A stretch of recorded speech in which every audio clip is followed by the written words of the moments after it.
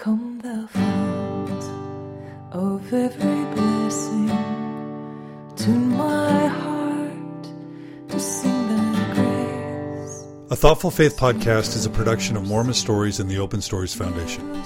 All donations to A Thoughtful Faith are tax deductible and go directly towards keeping the podcast alive and towards building a community of support for Mormons like you. To support the podcast or to join the community, please become a monthly subscriber today at athoughtfulfaith.org.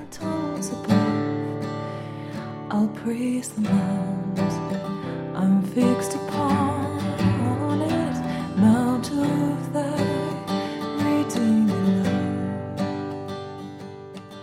Hi, my name is Sarah Collett, and I'm here with the Thoughtful Faith podcast, and I am joined today by Rebecca and Chase. For the sake of this podcast, we won't be giving their last name.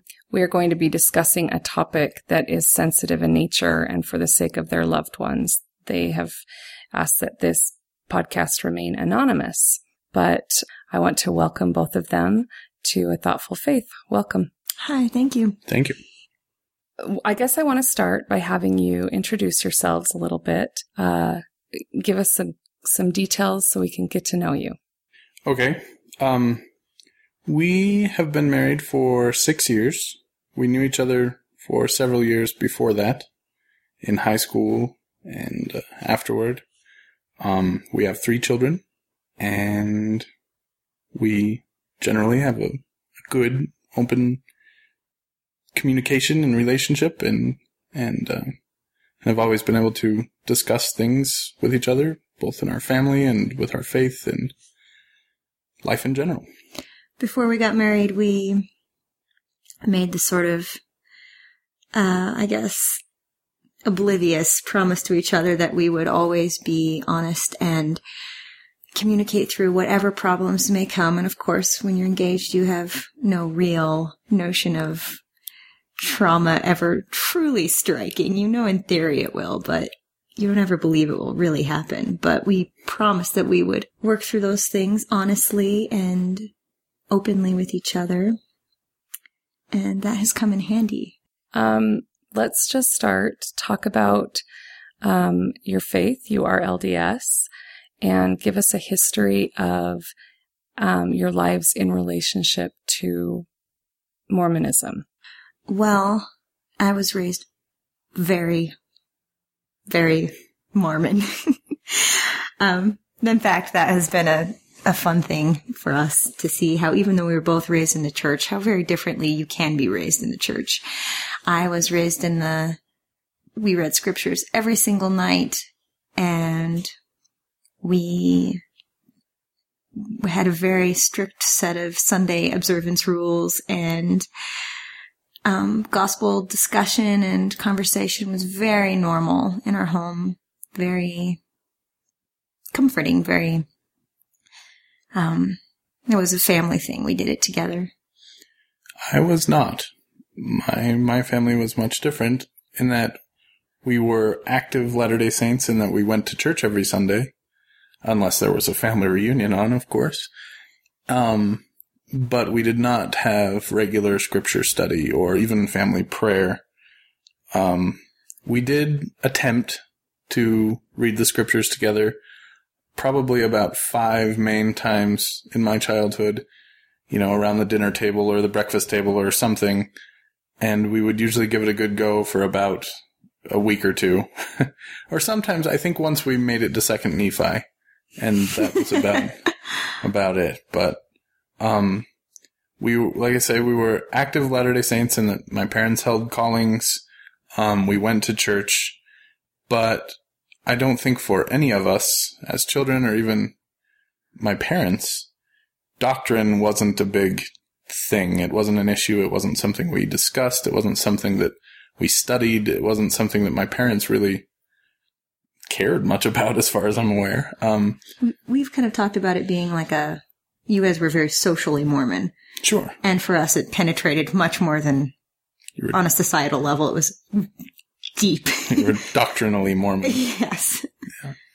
At a certain point, did you develop an interest in that, or are you still kind of generally disinterested in doctrine, or was that never your character?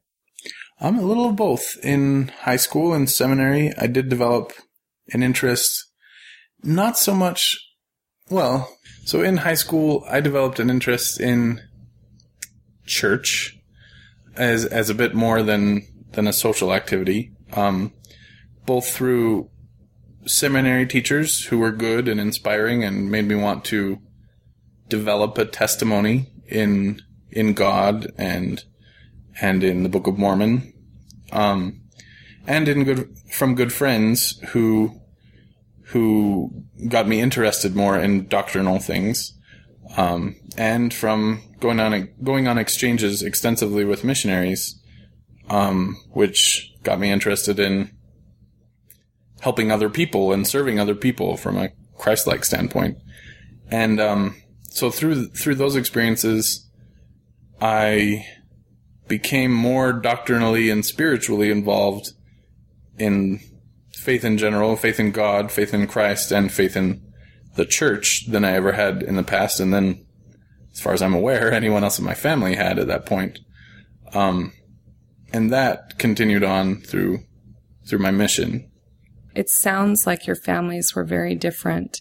How did you feel about the nature of their relationship to the church, their feelings about the gospel and spirituality in general? Was it easy to take in, or did you struggle with that?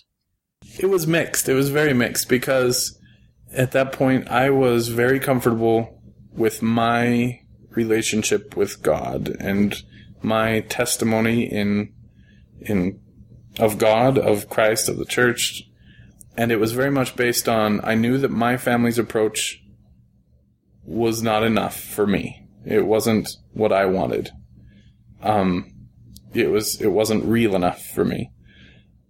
Then on the opposite side of that, my wife's family, it was too much for me. It was more than I could handle. It was more than I wanted to handle. I didn't find interest in when I would stay at my wife's house late with her family, just visiting and things. When we were dating and engaged, her family would have these drawn out discussions about doctrine, and I participated somewhat, and I think her dad really enjoyed trying to engage me in that, and I would give my opinions, but I really didn't find any sort of real satisfaction from it. And so I had found what worked for me, and I was comfortable there, and I knew that my family's wasn't enough, hers was too much, and so I was just I accepted her for who she was, and I admired who she was and how she valued it, and that was good. That was good enough for me. When did your involvement with your spiritual relationship to the church begin? Oh, I don't ever remember there being a time when I didn't feel that I had that I didn't have a spiritual relationship. And it was somewhat separate from the church, I would say. I remember when I was probably as young as 4, having what I called, or still call, my first spiritual experience. I was in the bathtub. And I was had my hands, intertwined in front of me. I was just laying on my belly in the bath, and I said a prayer, and I remember it being a very holy experience. And, I told my dad about it because he was sort of the authority on spirituality, and he was sort of a spiritual mentor to me. And he toted me up the next Sunday up to the pulpit for sacrament or just fast and testimony meeting, and had me bear my first testimony of my first spiritual experience, which, do you remember what you said? The only thing I remember saying was my dad telling me, where he whispered in my ear he coached me what I was supposed to say, I guess. And, I just remember the first thing I said was, I was in the bathtub. I don't remember the rest. But, so that was the beginning of it. But, prayer, it was always sort of understood in my home that you were entitled to talk to God and ask him questions about your life and ask for help with things. And So always, I guess. And, when I left home and sort of went out on my own, it became a very important thing to me. I had carried with me the habits of daily scripture study and, prayer. And, I would say I became even more spiritual after I left home than I was when I was in home, simply, I guess, as a means of coping with the real world and finding my way. Did you ever think about the possibility of faith crisis? Oh, it was something that I never, ever thought of in terms of myself. I always looked at other people having faith crises and feeling so sorry for them and, just feeling pretty comfortable that, I just don't think it ever occurred to me that I would myself go through something like that. And I remember feeling very scared of it, that it was a very scary, sort of dark and bad thing. Right. When you say it was scary, do you mean in terms of you were scared for them, or you felt as though that was some kind of a threat to you, that it scared you in your own sphere? Well, I don't know that when you're not, I don't know that I was in a position to analyze why it scared me.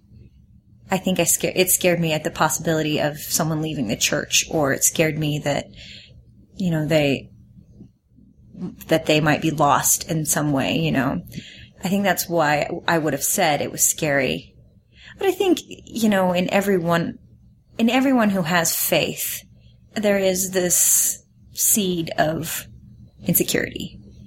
And you like to be surrounded by people who make you feel more secure. And when you're around people who make you feel less secure, that I think that little tiny part of you is very vulnerable. And so now I can see that, yes, that was there. It's always there. And I think it's there for everyone. But I just didn't have the ability to tell what it was at that point.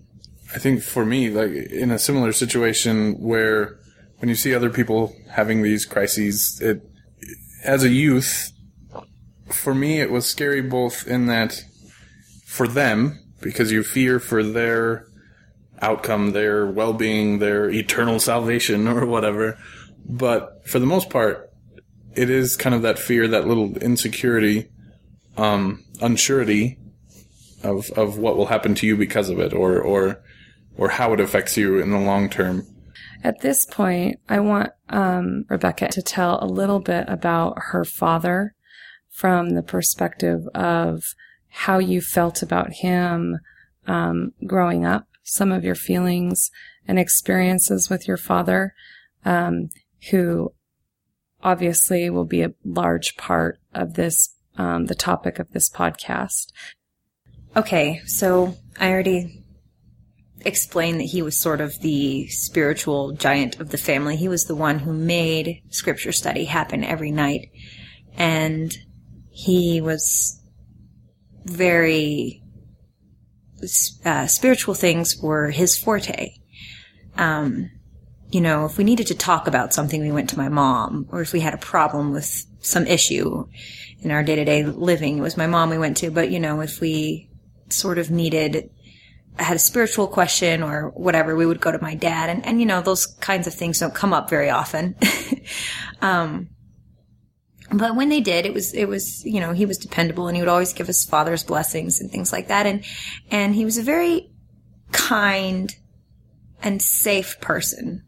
I felt comfortable around him. He's very boyish, fun, kind dad. He was very fun when we were kids, but he was fairly detached as far as what was going on in our lives. I don't think he knew. I don't know that he cared.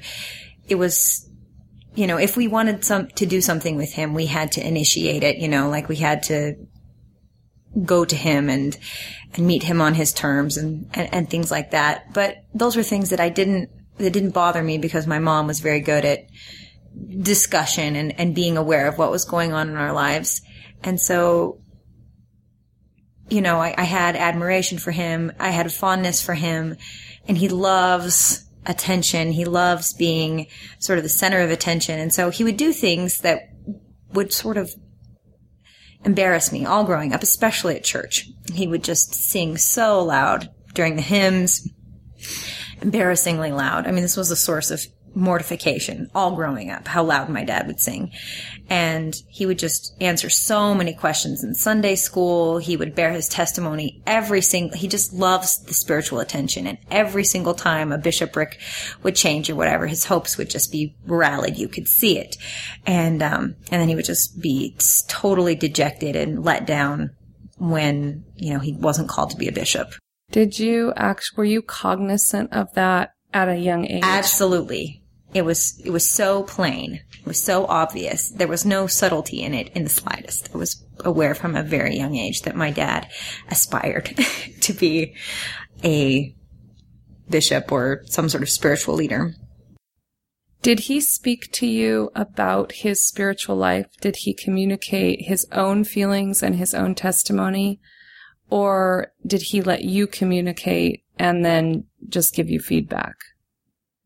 Oh, it was very much, it was a role of he was the one who knew what he was talking about. It wasn't a discussion so much as a lecture, if that makes sense. Like he would tell us everything he knew, and he of course knew everything, and we sort of depended on him to have read the scriptures very carefully and prayed for hours and hours about the subject of the scriptures or whatever. So, I mean, it was, I think, a form of, he just has this strong need to have attention, and especially on spiritual matters, it was very important to him to give an impression of intelligence and having a grasp on, the spiritual pulse of the world and from my experience coming into the family, it was any sort of discussion like that would hinge on the discussion would only end or go somewhere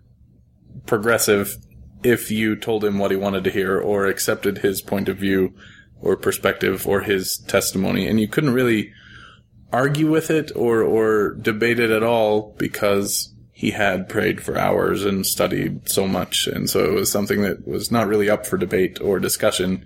It was how it was, So he held the moral high card.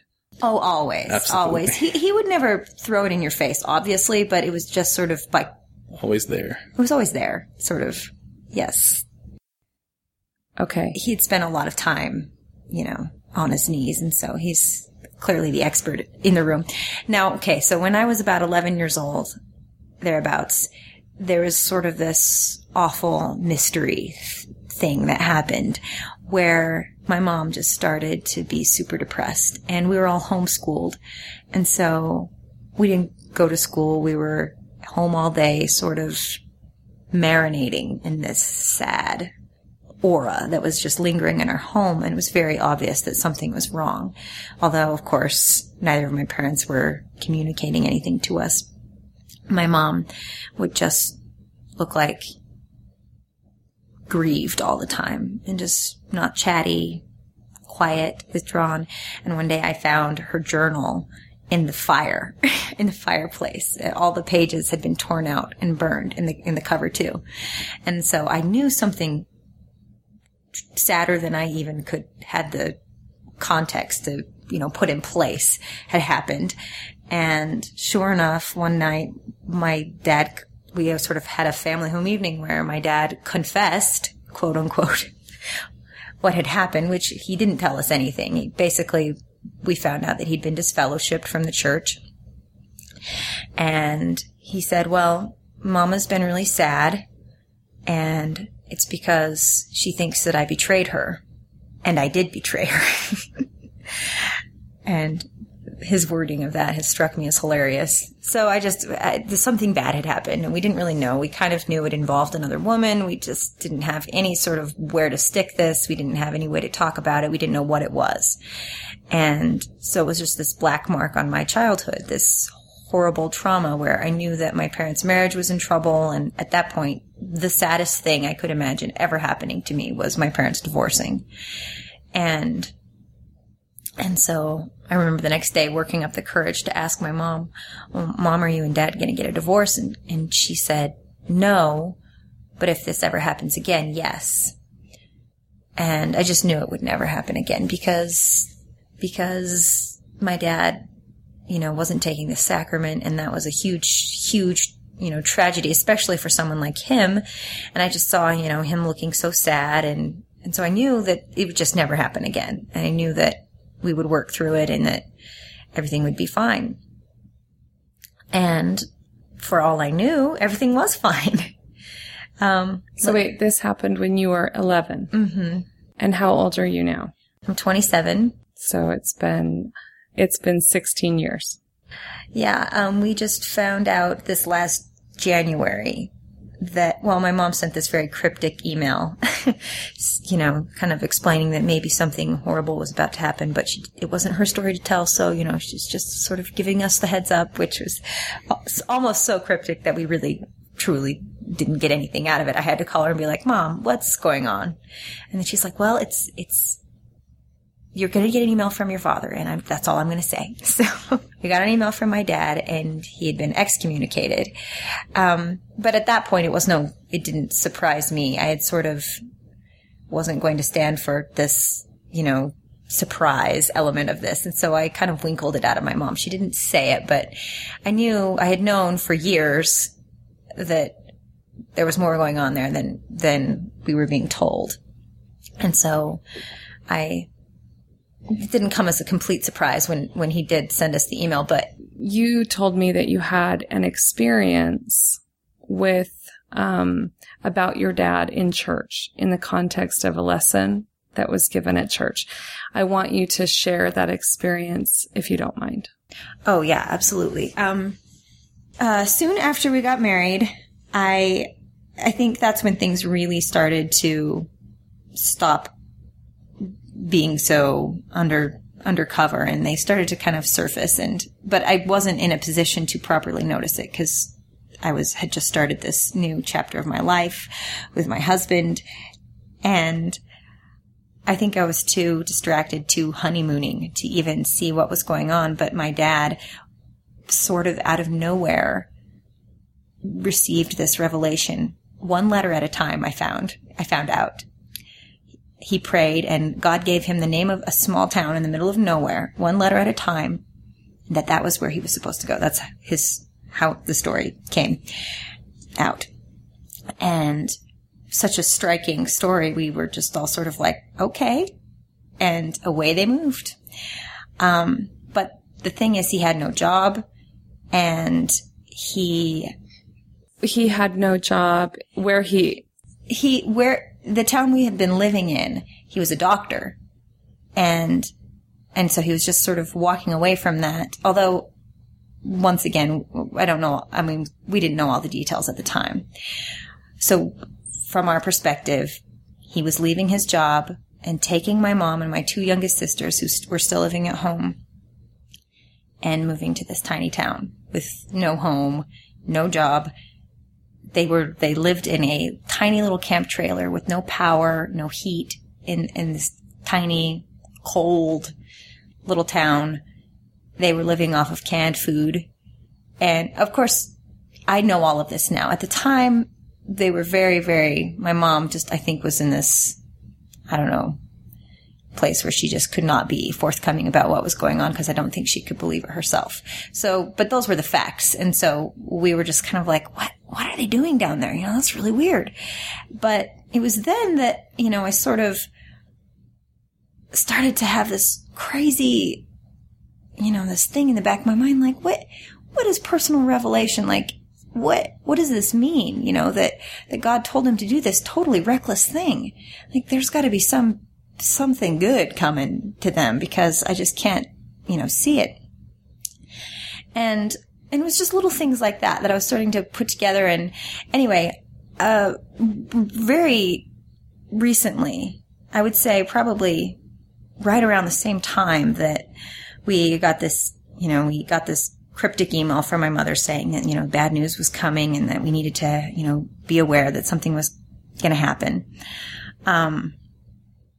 I went to church, and I had this experience where the lesson was about Joseph Smith. And, I'd had a lot of work my whole life.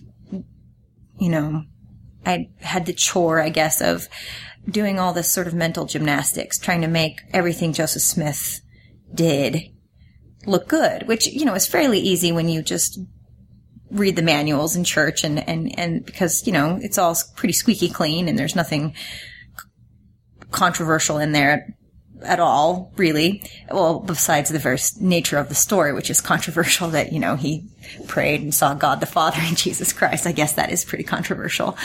But, not to a Mormon. Right. Not to a Mormon who's been brought up, with that story being a staple. And the teacher was teaching about Joseph Smith and I still to this day haven't done any extensive homework on Joseph Smith. I haven't read anything really pro or con, which I guess I'll explain in more in depth. We had this lesson in Relief Society about Joseph Smith, and the teacher said something like, she read the quote from the Doctrine and Covenants where Joseph Smith says something like, and I'm going like a lamb to the slaughter. But my conscience is completely clear before God. I know that I have, nothing, I'm paraphrasing grossly here, but I have nothing that is dragging me down. My conscience is clear. And the teacher sort of looked up at us with this sort of smarmy look on her face and was like, we all should aspire to be in a position where we can say that our conscience is completely clear before God. And I just had this moment of, I just thought, that reminds me of something my dad would say.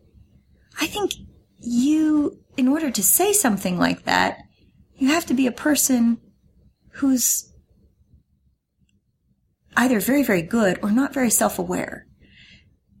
And I just thought, my dad would say something like that. And then it clicked to me. I was like, oh, my dad is kind of like Joseph Smith.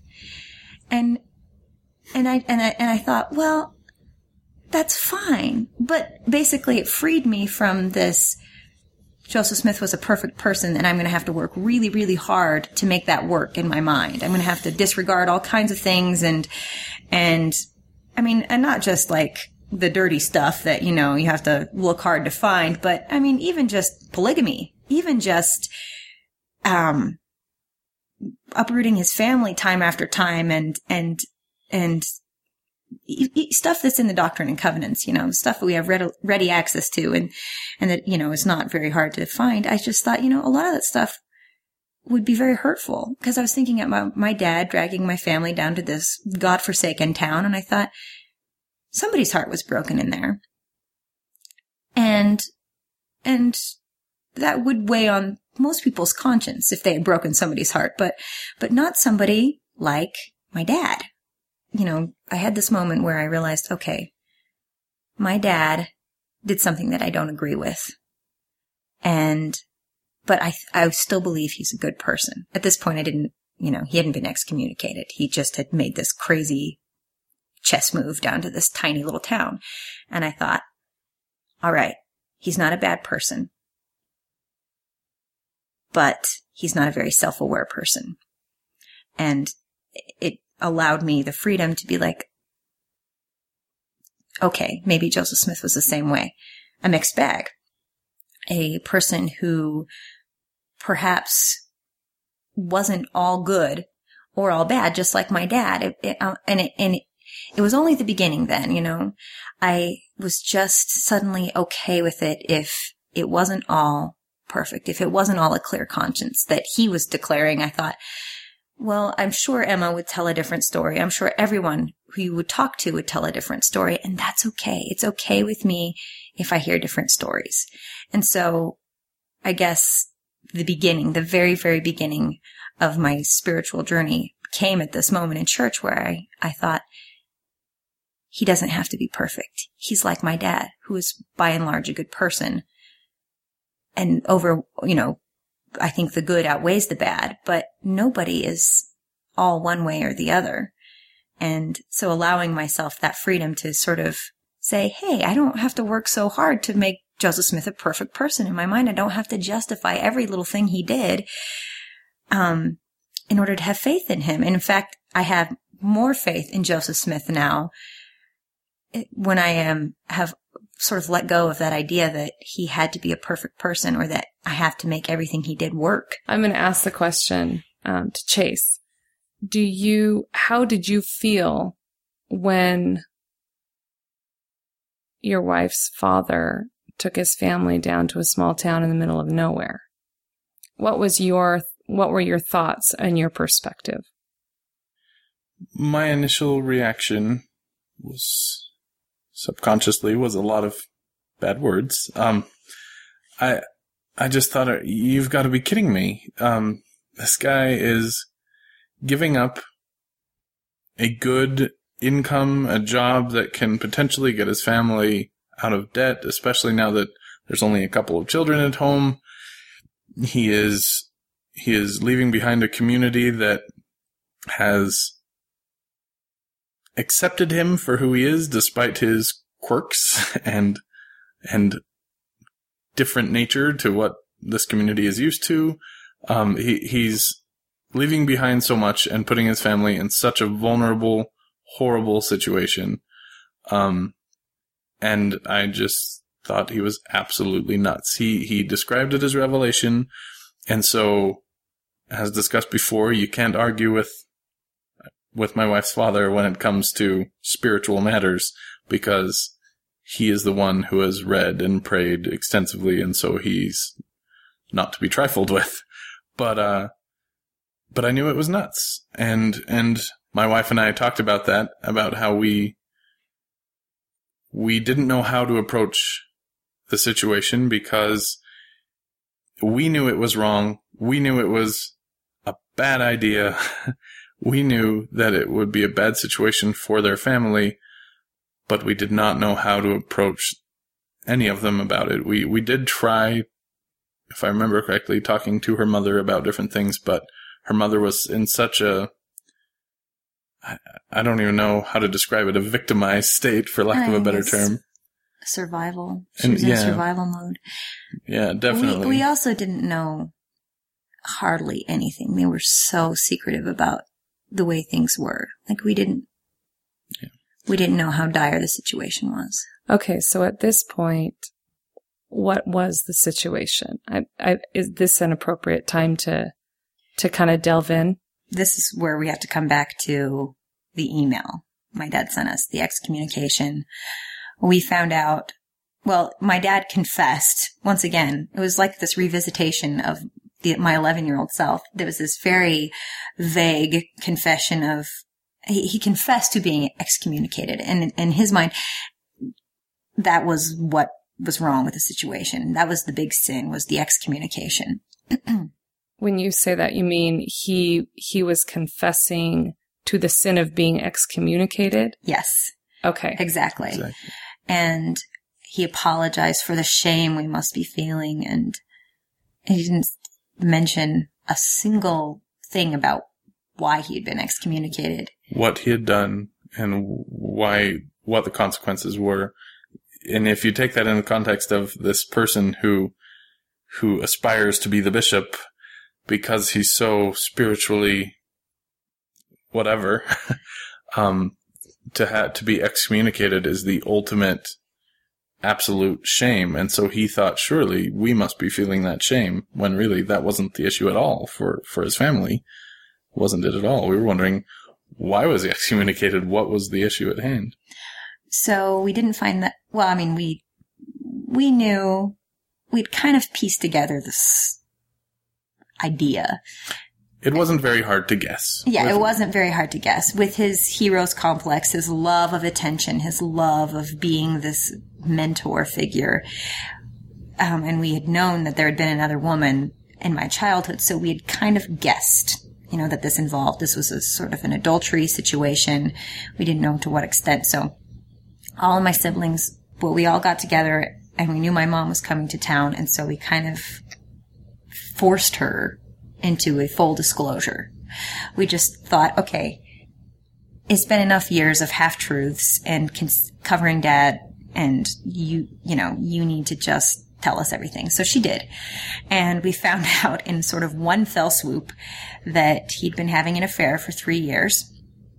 But we found out it wasn't just her, that he had had serial affairs pretty much my entire life.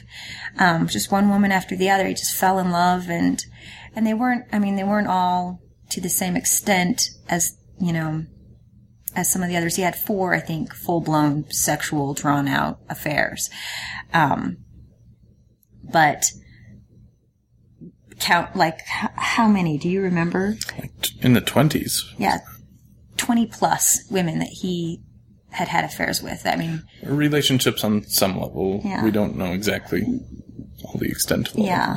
But anyway, just he'd been disloyal over and over again. I mean, even when, and it was just this one isolated event, that we found out about, he got sort of the slap on the wrist of the disfellowshipment.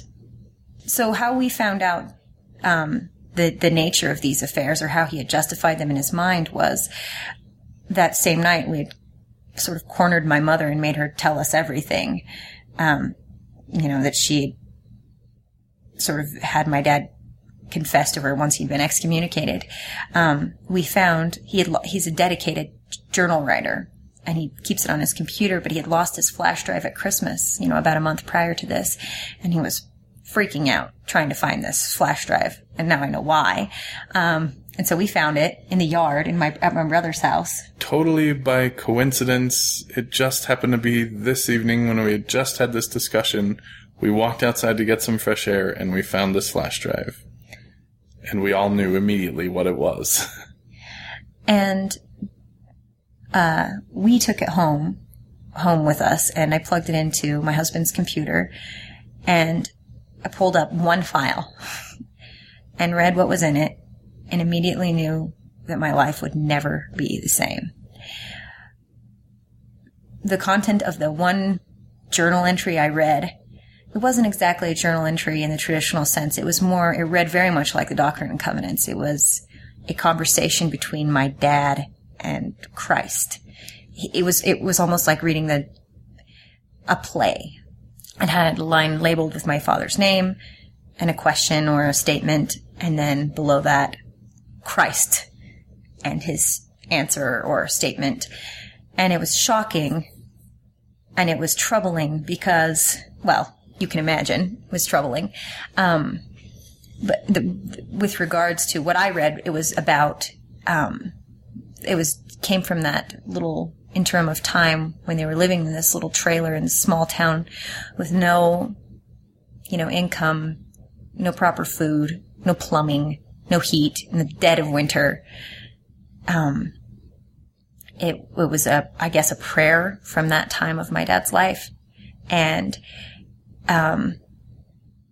Christ told him in this dialogue that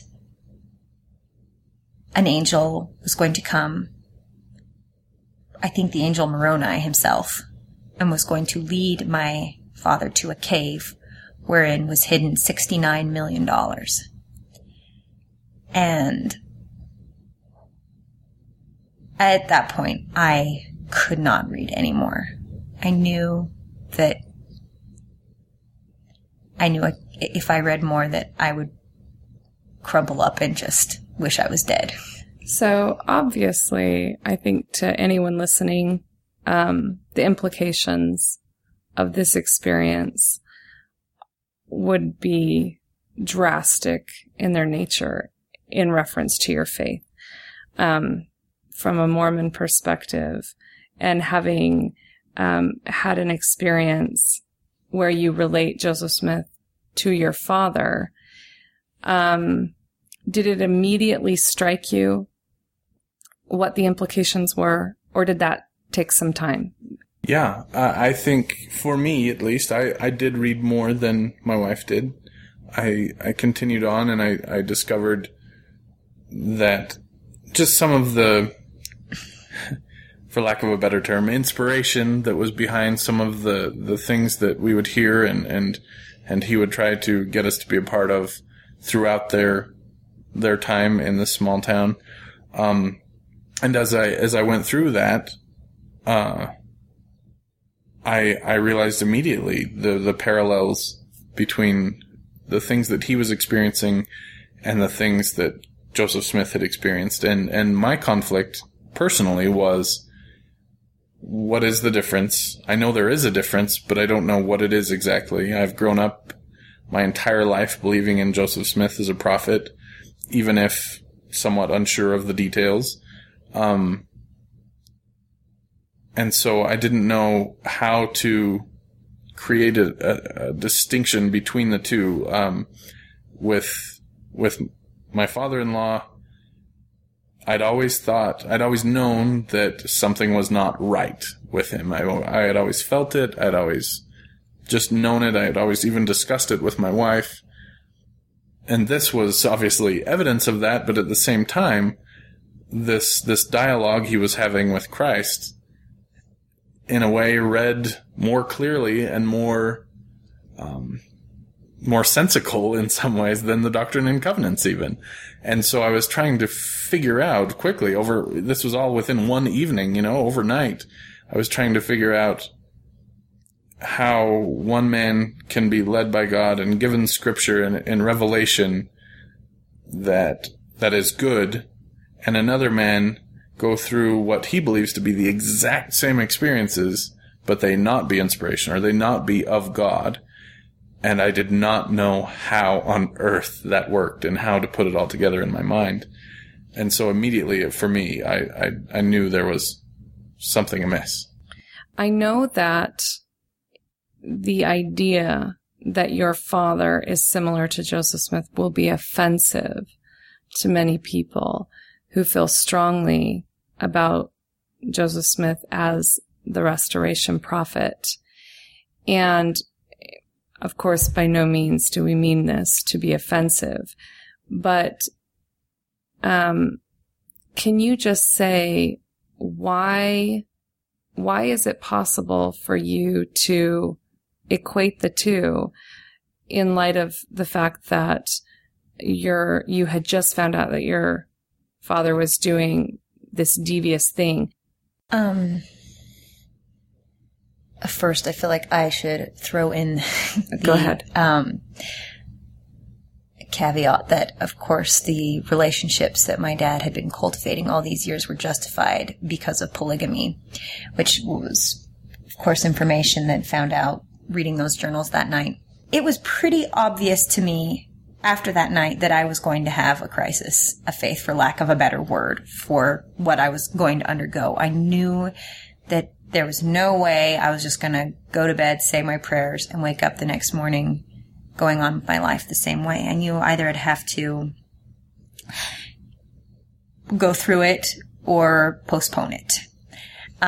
Because that night, my husband read all about how these relationships that my father had been pursuing, extramaritally, were, of course, justified by polygamy, because these women belonged to him in the eternities. They were his.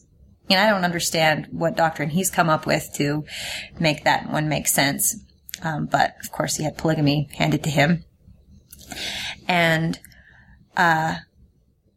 so I knew that was something I was going to have to deal with. The whole idea of personal revelation, it was obvious right from the onslaught, but from reading those journals, what was going to happen. And I think a coping mechanism was just to shut down as far as any sort of relationship with God went. I think I even prepped him for it. I think I knelt down and prayed and said, I'm going to need some space from you. You'll have to just excuse me for a little while. Don't know what the heck's going on right now. And sort of took the time I needed to sort this out. And I'm still doing that to a certain extent, although I have started to pray again.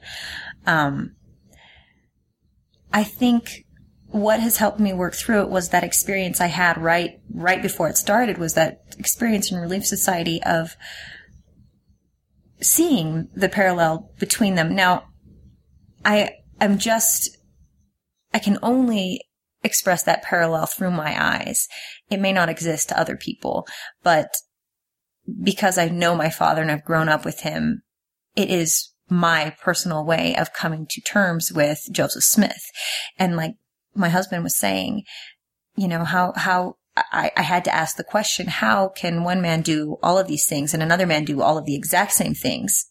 You know, pursue extramarital relationships and receive revelations from God. And, you know, both of them did those things. How can both do that and one be okay and one be evil?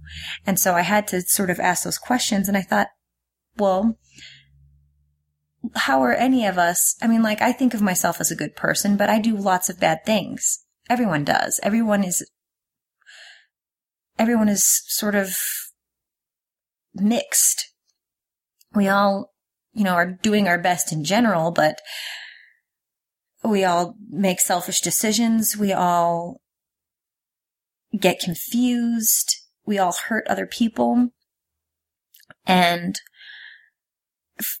what I was having to go through as far as coping with what happened to my dad and the trauma of him being unfaithful to my mother and lying to us for so many years, I think having to deal with that, I was put faith sort of on hold. I was just like content to be in limbo for a little while there, but I was just needing to cope with the psychology of what had happened. And I think doing that helped me spiritually as well, because it was much of the same issues. I think that, you know, trying to say, oh, my dad is a bad person, look at all these things he did, wasn't going to be a solution I could accept, because I loved my dad. He was wonderful in so many ways. You know, all these childhood memories of him just playing with us, and, you know, he was very imaginative and sort of creative storyteller and all of these things. And I see so much of myself in him. And rather than hating those parts of myself, you know, I want to embrace the parts of me that I inherited from him. And so I couldn't hate my father unless I was willing to hate myself, or hate the parts of me that were him. And I wasn't willing to do that. Besides, I don't think he's a villain. I think that he's a victim of life and circumstances, just like we all are. And so just as I would not want anyone to assume by any given experience they might have with me that might be negative that I'm a bad person, I'm like, well, I can't throw the baby out with the bathwater. My dad gave me many, many wonderful things. And let me just ask, just so it's very clear, do you think that what he did was wrong? yes. Do you believe that he had any revelation in respect to those things? Well, that's a complicated question, because that would mean I would have to define his relationship with God, and I've become very gun-shy of doing that. I reject his revelations, if that's what they are, because they cause hurt and pain to me and my family. And that's sort of the measuring stick that I've come up with, is what my heart tells me. And I do the same thing with Joseph Smith now, which has made my life a lot easier because I'm doing no gymnastics. You're going by your own conscience. By my own conscience, and what I perceive as something hurtful or non-hurtful. And so what I've done with my dad is I've just decided, okay, well, did that hurt me? Well, then I reject that. But if it was something that was a positive experience, then I'm going to hang on to that. I've kind of made two piles of things, you know, and I sort of realized, you know, as I was doing this, we were in therapy, we were going through this with our therapist together. I realized that I was doing the same thing spiritually. I was sort of, you know, that little part that I was talking about, that little seed, that shred of insecurity had grown to this huge monster. And once again, I was like, well, while I'm at it, I might as well address all these other things, because I really wanted to find my feet. I really wanted to find a place of security again. And I knew it wouldn't be the same place of security, but I was determined at this point, now that I felt like I was coping with the emotional side of things, I was determined to come to a place of peace, because this place of unknowing was no longer satisfactory. So I started to go through my testimony as well. Or not, I won't say the word testimony per se, but my knowledge of the gospel. And so I was looking at Joseph Smith, but also the whole gamut of, Mormon topics, religious topics, and God and Jesus Christ. And I just sort of put it all in front of me, and I'm still going through this process. Of course, it's just, this is a very recent event. And so it's going to take years to finish going through it all. But the sorting process, does this cause me pain? Does this hurt me? Is this something that I feel would be hurtful if I were to follow this or do this? And then I'm not going to have that be a part of my life. Is this positive? Does this encourage love? Does it encourage kindness? Does this encourage Christ-like behavior? Service? Is this good in general? Yeah, well, then I am going to hang on to that. And so this sorting process is sort of, I think, going to take years as I encounter things or as circumstances change. But at this point, I want to talk to you, Chase, and ask how did you immediately approach the conflict that arose? I mean, now that the conflict was there, how did you go from there? It is very tough. I had to try to figure out where lines were, if there were lines, between, kind of the measuring stick like my wife had spoken about that she came up with. Do these things hurt people? Some of the revelations that Joseph Smith received or that are recorded that I've read about and, learned all of my life, they hurt people. They killed people.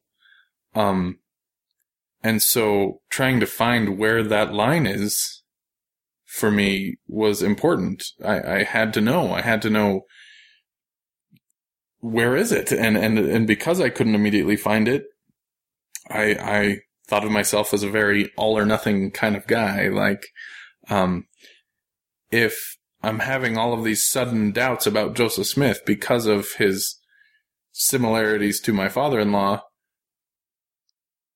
if he's not real in some way, then he's not real at all. And if he's not real at all, then my entire faith in this church organization, the Book of Mormon, etc., is not real at all. And if my entire faith that I've based on my entire life in that organization as a representation of Christ is not real, then Christ is not real. And so I would keep following this line of, what is it? It just, the damage kept going on and on and on to where... Into the rabbit hole. Into the rabbit hole, exactly. If my father-in-law had these experiences and I know and feel that he is not a prophet of God or inspired of God to do them, and this man, Joseph Smith, had the exact same experiences, I can't honestly say to myself that I know he's a prophet of God anymore in every way. So therefore, because of that chain of events, I now am unsure if I believe in God, if I believe in Christ, if I believe in any of... Life after death. Life after death, all of those principles that I've learned and thought I knew all of my life. And I continually struggled with that, whereas my wife seemed to be quicker at coming to she seemed to be able to be okay with accepting some things without others in people, both her father and maybe that's where it comes from, is because she knew and loved her father all of her life. She was okay with accepting those parts of him without accepting the bad parts, and therefore she was able to extend that same courtesy to Joseph Smith, and etc. I was having a harder time with that. I was still all or nothing. I think what kept us going to church the past 6 months was habit, and we moved right after all this happened, and I think that made it harder in some ways and easier in some ways. Easier because none of these people we were now around in our new ward knew anything about us. There was no expectation. There was no standard. There was no callings. There was nothing to complicate anything.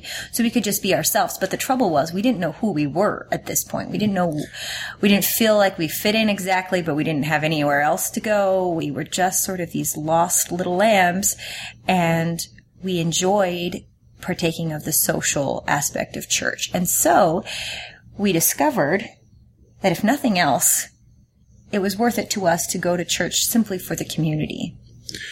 For me, that was a temporary feeling. I was okay with that. For me too. Right. We were okay with that temporarily, but we knew that it couldn't last, that we had to work through some things and figure it out because we weren't satisfied with being that forever.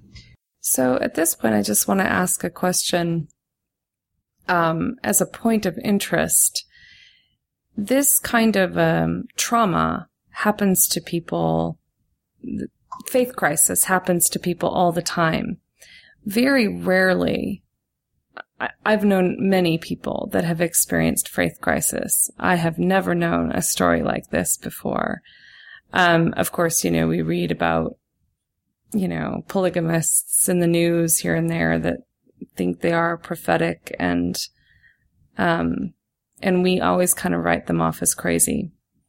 But I think I just want to know, were you cognizant of the fact that these same feelings and emotions that you were having were similar to other people that had experienced faith crisis?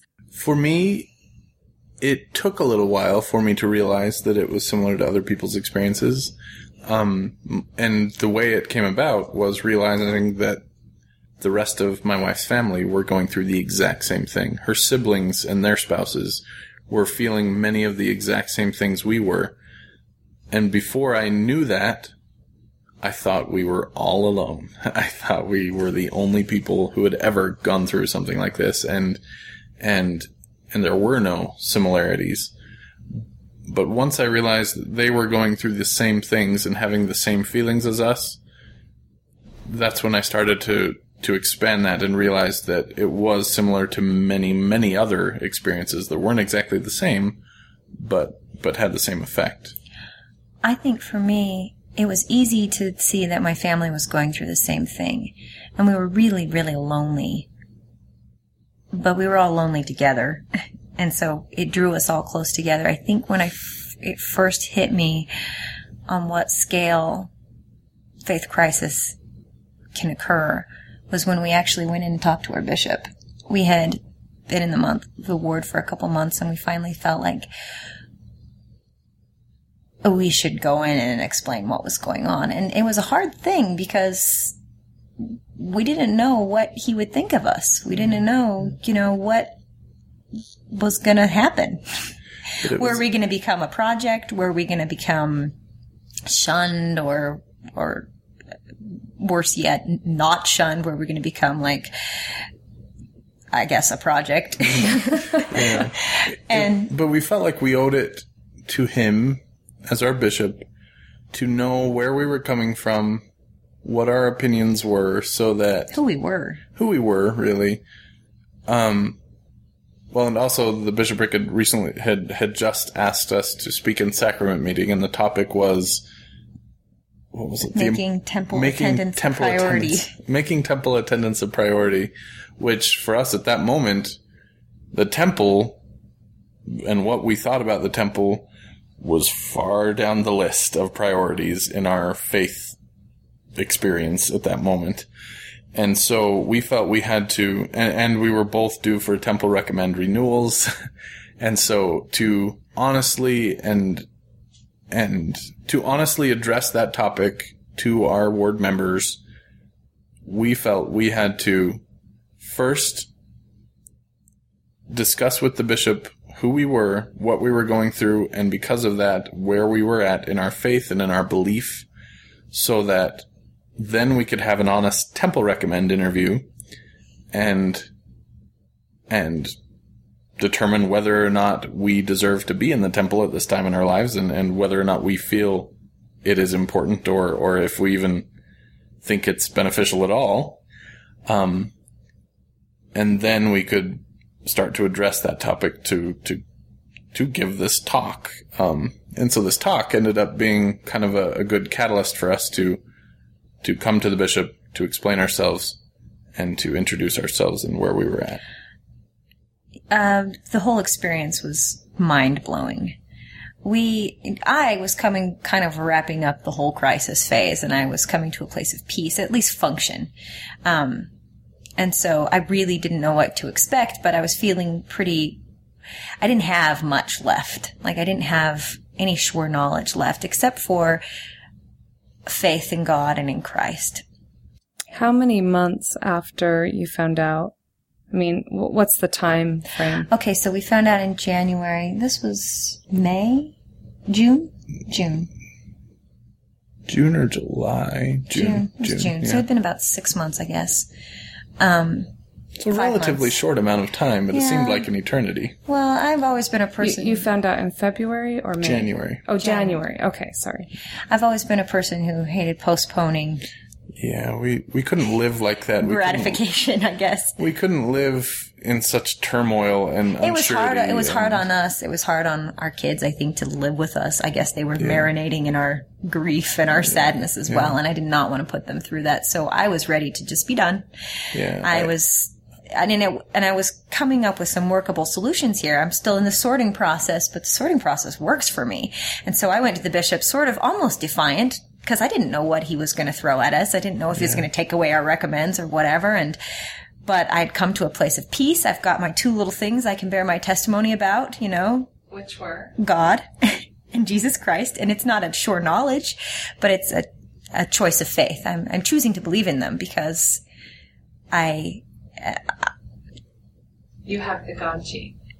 I do. I'm a spiritual person.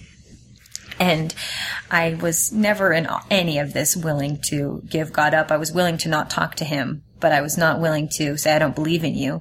'Cause to me, that would be silly. It would be like, well, I'm not your friend anymore. Like the same kind of logic, like, yeah, you are. You're still there. God's still there. He still cares about me, but I guess I didn't understand our relationship very well, or your relationship with humans. Right. So I'm noticing a slight difference then. You both approached it differently in that way, whereas for you, Chase, you went down the rabbit hole, one thing, all your dominoes knocked over, whereas for you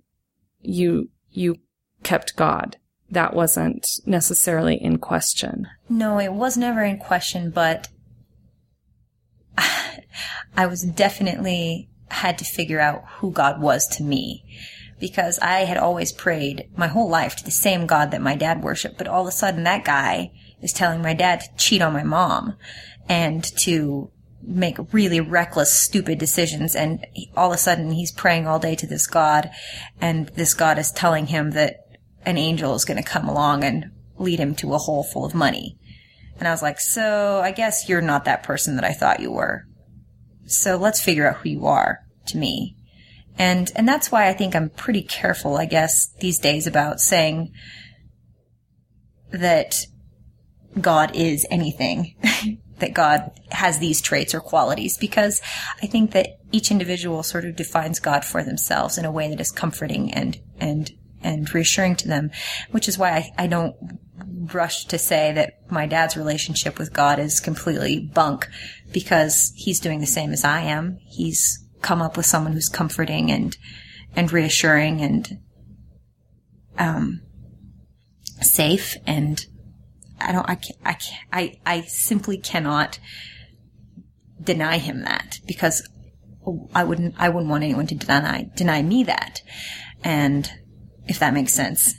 And so while I don't believe that the things he came up with, with his relationship with God, I think that so much of our relationship with God is a reflection of who we are and our desires and who, I just, to me there's no conflict there.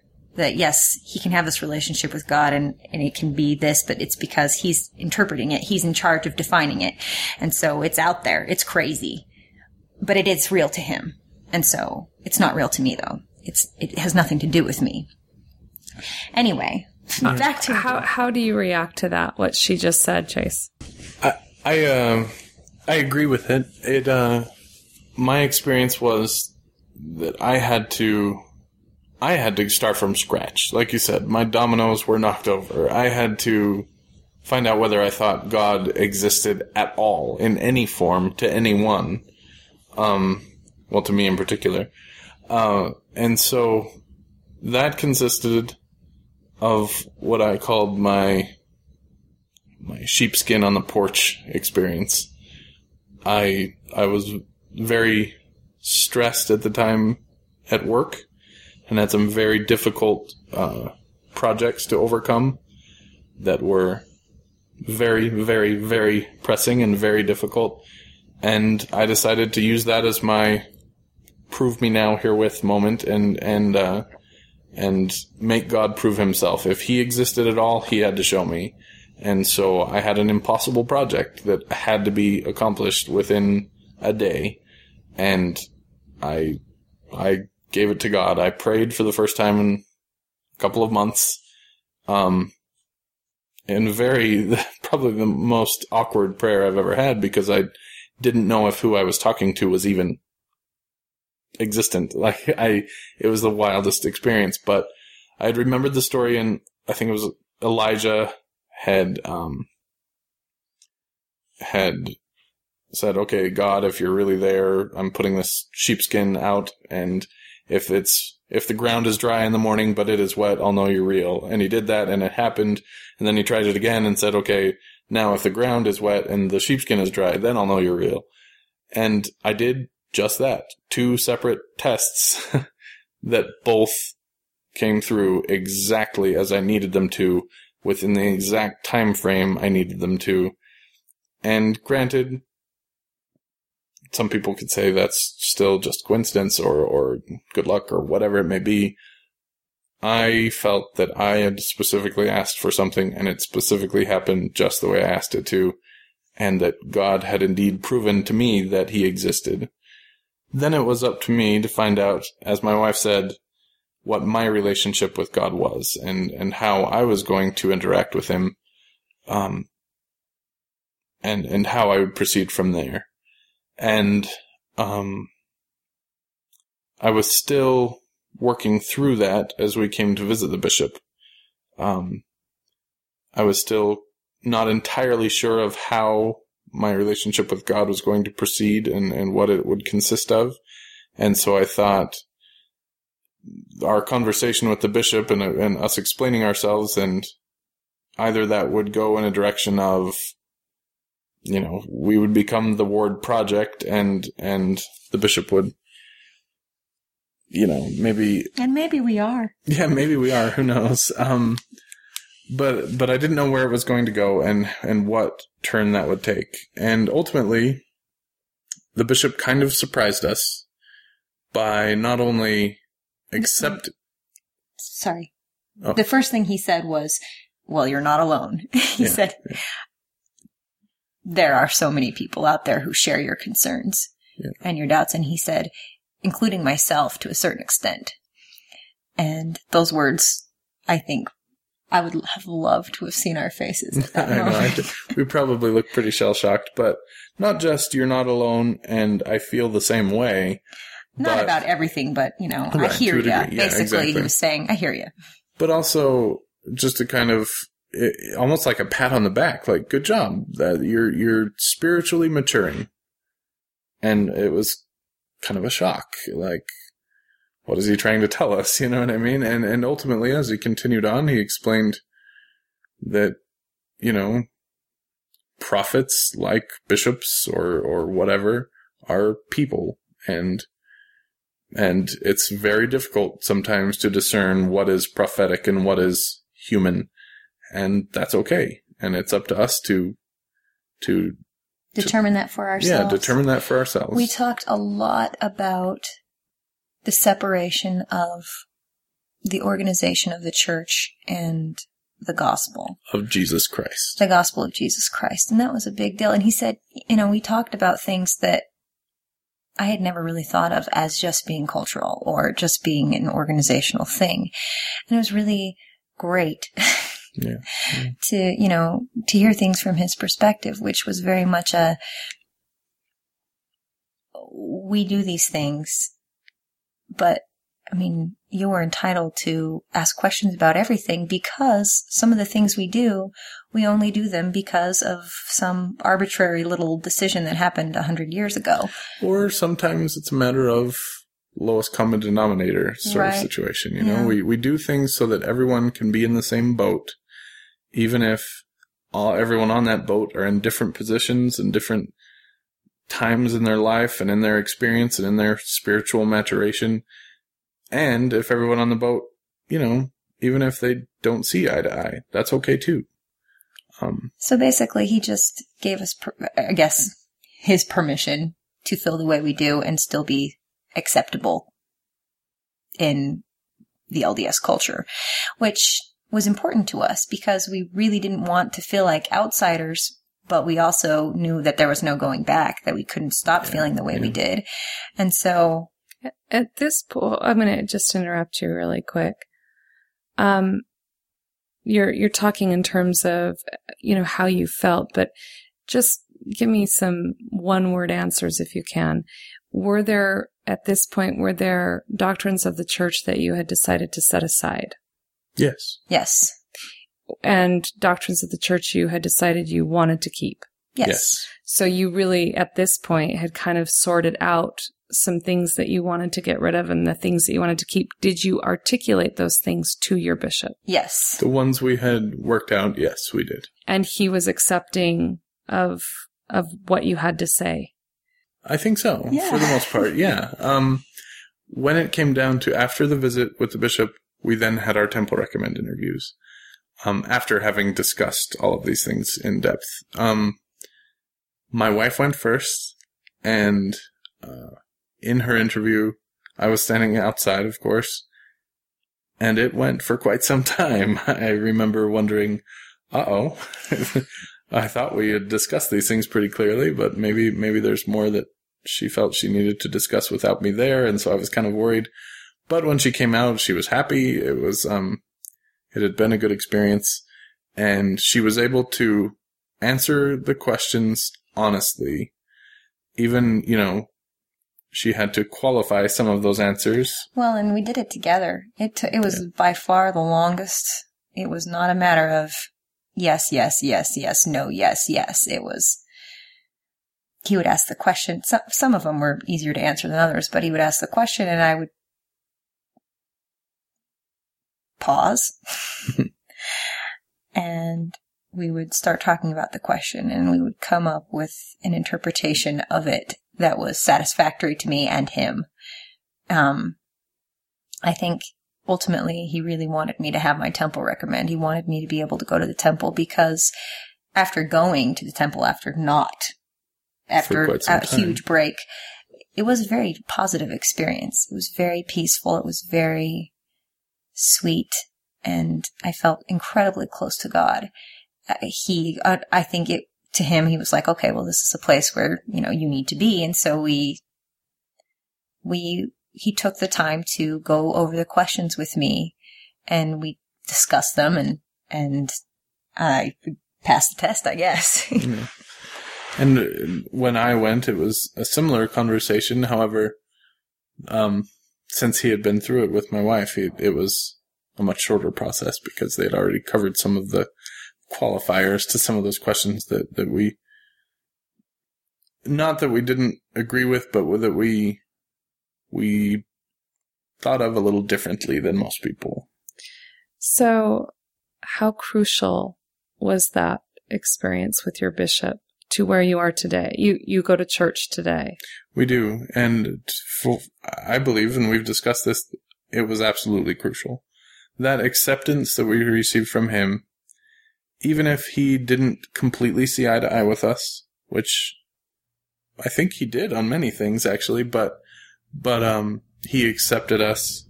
And not only he accepted us, but he helped us feel like not only we were acceptable to the church organization, but also that our doctrinal views and spiritual experiences were part and parcel and welcome in the culture, welcome in the church, and not just welcome, but crucial. He called it a spiritual maturity. Yeah, that people need to experience. And I agree. I don't think people need to go through it to the extent that we have. I wouldn't wish that on anyone simply because it's painful, it's discombobulating, it's not fun. But it feels good because I feel like through this all, what I have is so much more real. More meaningful. Yeah, I didn't realize how much of my faith depended on my dad. I mean, I felt like the rug had been ripped out from underneath me, and all of a sudden I was in this trauma, and I thought, how is this possible when I've been claiming spiritual independence for years? Exactly. You know, and I just, you know, I thought all those years when I was, you know, thinking, oh, well, I'm on my own, I've got my faith and it's strong.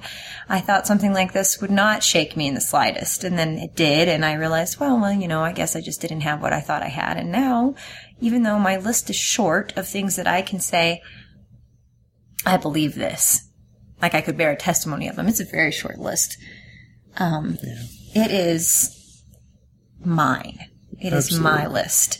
And as far as the things that I are in my no pile, mostly, I'm not going to call it a no pile. I'm going to call it a I don't know pile. It's huge. It's massive. I just have learned throughout all of this process that I don't know anything. And saying that I know something would be a lie because I don't. If I might jump in, I feel like back to drawing comparisons between Joseph Smith and my father-in-law.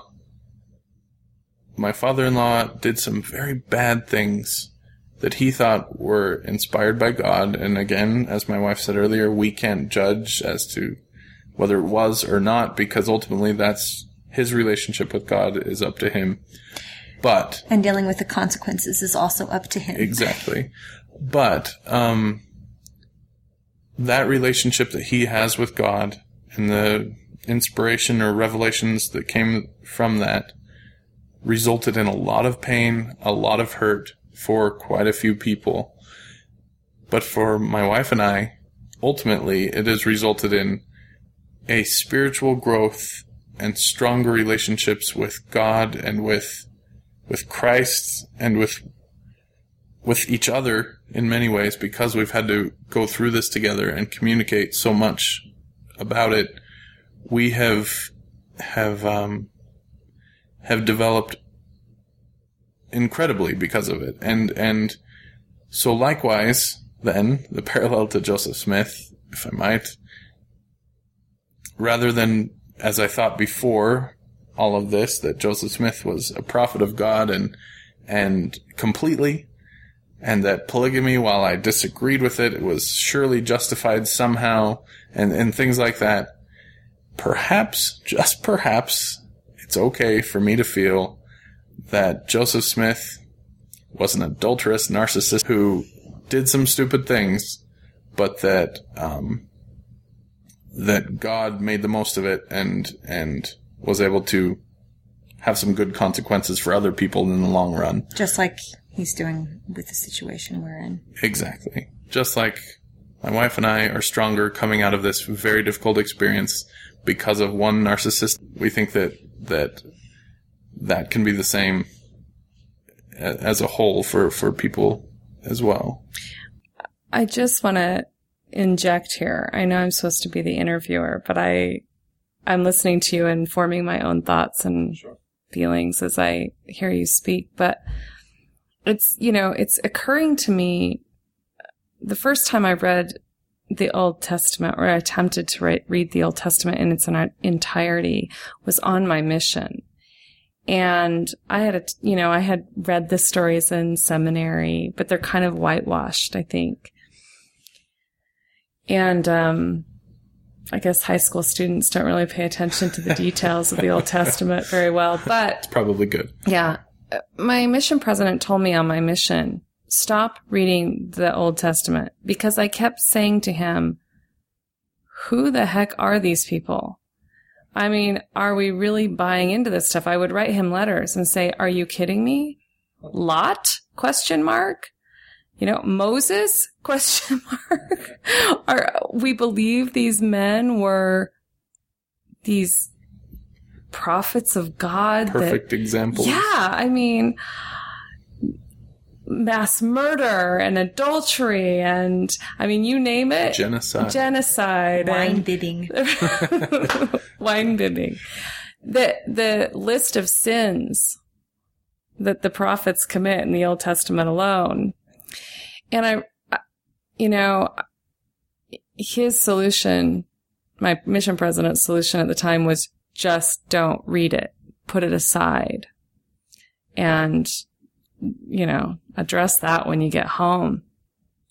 But I know it's hard to address that. It's really hard to really truly accept the stories of the Old Testament and reconcile them with my modern day faith. And I think we jump through a lot of hoops doing that. To understand the culture of the time, to understand, but translation errors, or all sorts of things. Gymnastics. Right. But it seems kind of helpful to just say, yeah, they were that way. And then aside from that, ask the question, do I choose to believe in God? And then who is God to me? And seems more productive. Right. Yeah. And then ask the question, so what am I getting out of the Bible that is lifting me up? I think that was sorry, I'm kind of interrupting you. No, go ahead. I think that's the ultimate question is after you're like, okay, so these are the facts. That this is not white or black. It is gray. It truly is gray. What good is it to me? And what am I taking away from this? And, that's, the phase I'm in right now, this sorting phase. And it's been incredibly rewarding and good. And I think the best part is that I really have this to me, it's very exciting. What a word to use. Idea of judgment and Christ and how that all plays in. I think about my dad and he's a screw up. He's ruined his family, his marriage, his career. He's a screw up. And he is being faithful through this all to his God. Obviously that's the most important thing to him. And who am I to say, oh, well, you idiot. I have plenty of times, believe me, but I am not in a position to. But all I can do, because I have no control over him, is to say, okay, well, God, you and me have a relationship that obviously is important to me because I'm not willing to get rid of it because it has been too influential in my life. It has been too much a force for good, and I love you too much to give you up.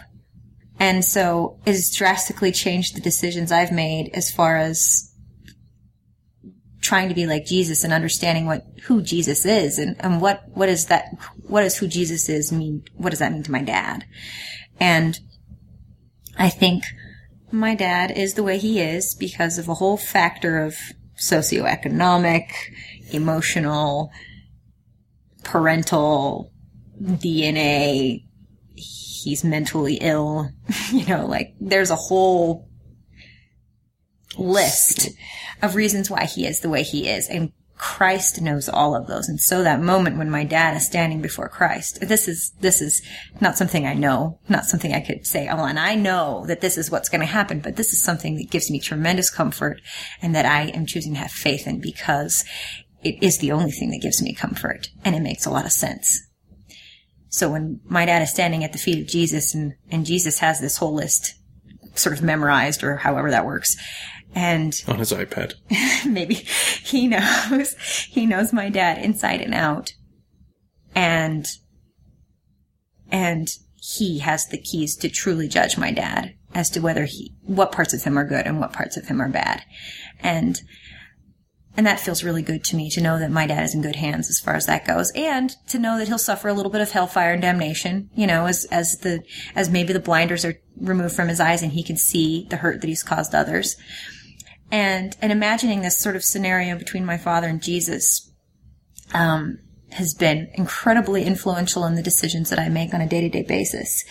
My new personal definition of God is all things that build up and comfort, and nothing that hurts, and nothing that abuses. As far as Joseph Smith goes, I have a better and stronger faith in him than I ever had in my entire life, because I felt like before I was having to justify so many things that I didn't feel were right in my heart. And now I've sort of forgiven him of those things, because I don't feel like they have to be of God. I don't feel like they have to be justified. They can just be what they are. And I'm not in a position to judge what they are, except for myself. And so, was he a prophet? I believe so. Did he create this amazing church that has filled so many people's lives with hope and changed the world for the better? Yes, he did. And I believe God helped him do that. Did he do a lot of things that make me uncomfortable and make me think, well, I don't know about that, but I don't have to accept that, because just like everyone else, he's entitled to be good and bad at the same time. And I feel so at peace with my relationship with him. Not that I have one, but my testimony, so to speak, of him, because I have a testimony that he was a man, and he was a real man, and that man was a prophet, and that most of the things he did were good and brought good and had a positive influence on the world. And the things that were not positive, the things that were hurtful to his family or his people close to him, God did the best that he could with them, with those things. I think God is a master at making the best of crap situations. Chase, have you formed an idea of who God is to you, or are you still working on it? I'm definitely still working on it, but I have formed faith that I feel works for the long term for me. Whereas I was before all or nothing, as discussed previously, I'm now very comfortable picking out things that I'm comfortable with, that I feel good about, that, as my wife said, don't hurt or otherwise abuse. Accepting those, loving those, holding on to those, believing those, while acting on those, while not focusing on the other, the other stuff, the other fluff, the cultural items, the things that I don't feel are important. I'm okay with not believing in certain things, while accepting other parts.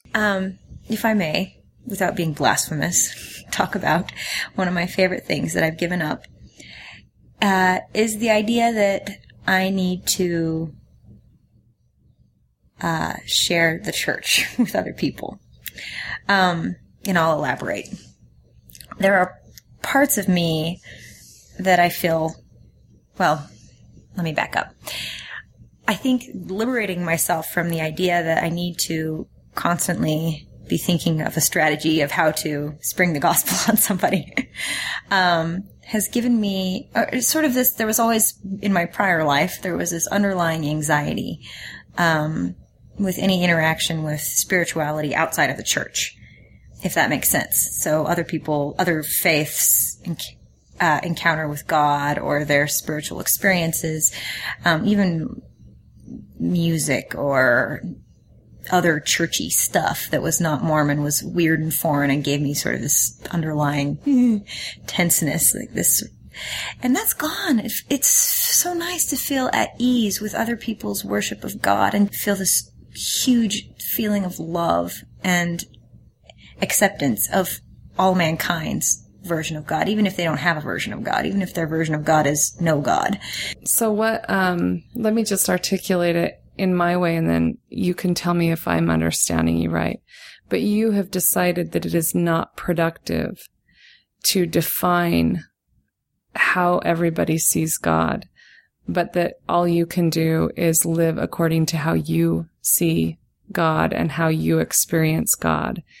And that is the sphere of influence and effectiveness in your own life. Is that right? Absolutely. That's well said. I think that if you have a definition of God and what is right and what is wrong, then it's not worth anything unless you live up to it, which is very new for me. Even though I grew up this staunchly religious person, I didn't do half of the things I believed I was supposed to. For some reason or other. Inconvenience or thinking it was okay if I didn't or whatever, I don't know. But I've never lived the commandments more than since this whole thing has happened, ironically, when, you know, I'm not holding myself, I don't feel any obligation to do it, if that makes sense. So it is, I just feel that it's the right thing to do. And so now, all of a sudden, when I feel like there's no pressure, I certainly don't feel that it is important to God, or, you know, that I do my visiting teaching every month, for instance. Example.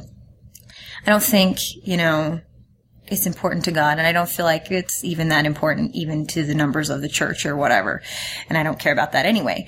But all of a sudden, I want to do my visiting teaching because I feel like it's a cool thing that there's this program already in place in this religion that I have been a part of my entire life that I've sort of taken for granted and found a good thing, but kind of a nuisance. All of a sudden, I'm like, hey, wow, visiting teaching. That's crazy cool. It's so Christ-like. You go out on a limb and you make friends with someone who you wouldn't otherwise. And it's just random. I mean, you're just sort of mixed together and you don't know who you're going to get. That's cool too, because you're going to end up having conversations with and forging relationships with people that you don't know and you wouldn't naturally get to know otherwise. That's really neat. I want to do that. I feel like that's a really worthwhile and Christ-like thing to do. And so all of a sudden I'm doing my visiting teaching like I've never done it before. And with love, genuine love for women that I don't know. I'm saying this in as much shock as I think anyone who might hear this would. It surprises me too, because gone is any obligation to do it or any, I should have, or any guilt when I see them if I, you know, didn't get in there and visit them, because I feel like I'm doing it because I want to, and that changes everything somehow. The duties, rather than being motivated by those duties and those things that we're expected to do and that we're required to do by the church or whatever, being motivated by just what we feel is right and what feels good and what we feel would be good to do for someone else. That's just automatically built in. Like my wife said, it just gives you a good, satisfied feeling, which to me is proof. It's a testament. It's testimony. It shows that practicing that faith in that way, motivated by love, is right, and it is Christ-like, and it is good. So we're kind of short on time, so I want to ask a few just short questions. So do you see yourselves as Mormon for the long haul? Of course, I know you can't predict your whole lives, but from at this point. I do. I feel like the church as an organization has recently been doing a bit better at accepting individuality and focusing a little bit less on the organizational standpoint and the organization as a whole. A long way to go before I feel completely comfortable, but yes, I do. I do too. And I'm excited to see what that means. Right. For us, I think it's going to be an ever-changing definition of being Mormon. I mean, what that means for us. You know, like right now, what makes me Mormon as opposed to just a religious person who believes in Christ and God? I would say it would be those little things like visiting teaching that I have tremendous love and faith in. There are these wonderful programs that are set up, and I'm very familiar with them. And I know how they work and how they bless, and tithing and all these other things that I feel are very powerful spiritual actions or rituals and temple attendance. There's so many things that are built into this religion that I really love that help me with my spirituality. They help me with my Christianity. And I'm very familiar with them. And so, to me, that's what, is the take home, why Mormonism, is because, well, there's so much good in the organization and in the people as well. So yeah, I do see us staying with the church, because it works. It's very compatible with the kind of lifestyle we want to live, that we have found has been effective for us. And like I said, I'm really excited to see how that will change. I mean, we're young, and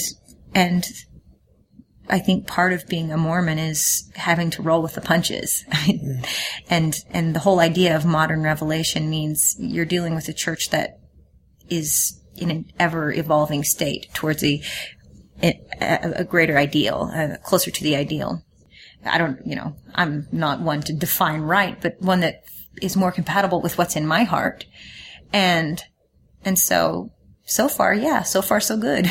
Yeah. If I could add to that, some of those things that my wife mentioned, like the programs, the visiting teaching, the tithing type of things, while we feel right now that we're more accepting of those things and more happy about those things, and they are reasons for us to stay with the church, we also recognize that for people going through similar experiences to what we've been through, those things can become big hang-ups, very big hang-ups, such that it becomes, well, that's all the church is these programs that people do culturally, and it's not even, they're not doing what Christ would want them to do. They're just doing these duties to check it off a list or whatever it is.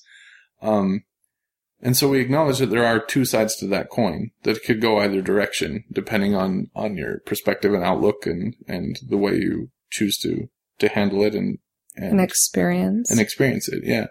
Sorry. And also, the church as a whole, as my wife mentioned, the ever-changing, ever-evolving, that's what we are. Our beliefs, our thought processes, our faith in God and our understanding of God and the religion as a whole should be ever-changing, ever-evolving. When they become stagnant, that's when we start to run into trouble, I feel like. So. Okay, so to date, what is the greatest good you have received from being a member of the Church of Jesus Christ of Latter-day Saints?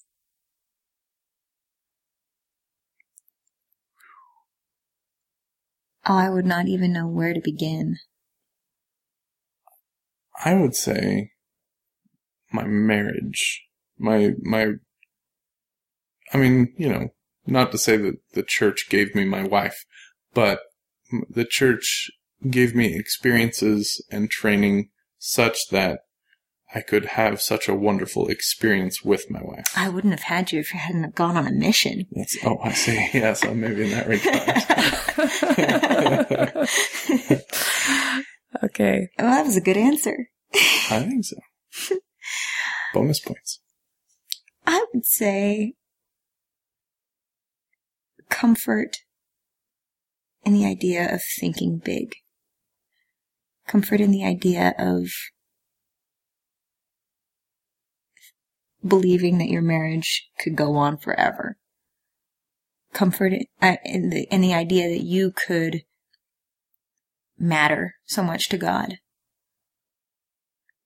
That the things you do have a huge effect on others. I guess that would probably maybe be the same answer my dad might give you. But I think it means something different coming from, those different perspectives. The two of us. And I think for me, I guess, the idea that it's more than just this life. And so, and not only is it more than just this life, but what we do does matter, and that you have to make conscientious decisions and proceed with caution and not be careless or just bluster through life or go through the motions. I think that it matters to God, and it should matter to us. Thank you. I really have enjoyed sitting and listening to your experiences and your stories. And I am so thrilled that you did this podcast for A Thoughtful Faith.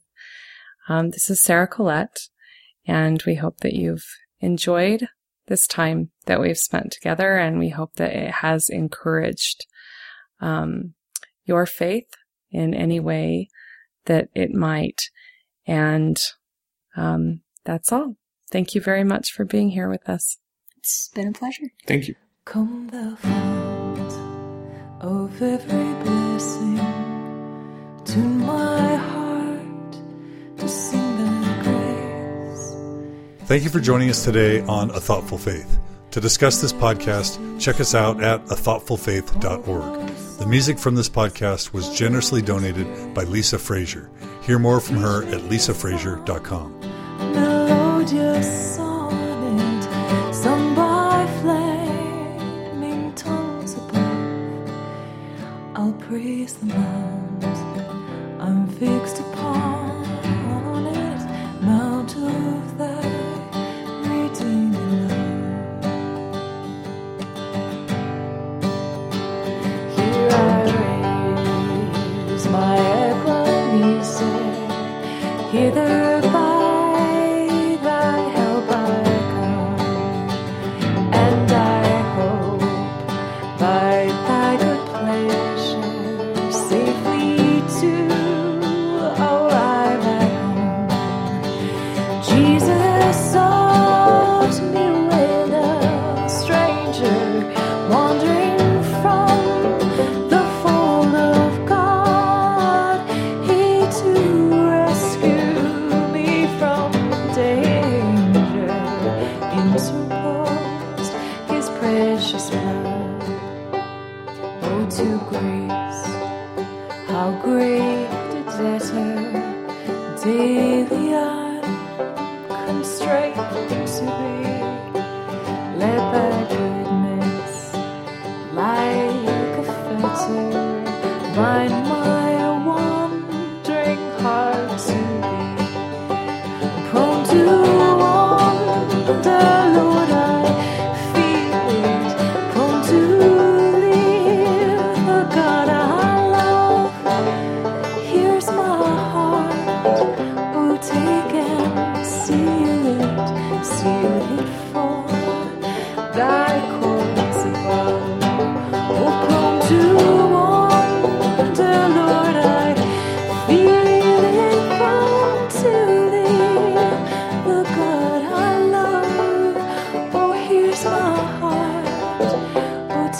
can't see it. Ceiling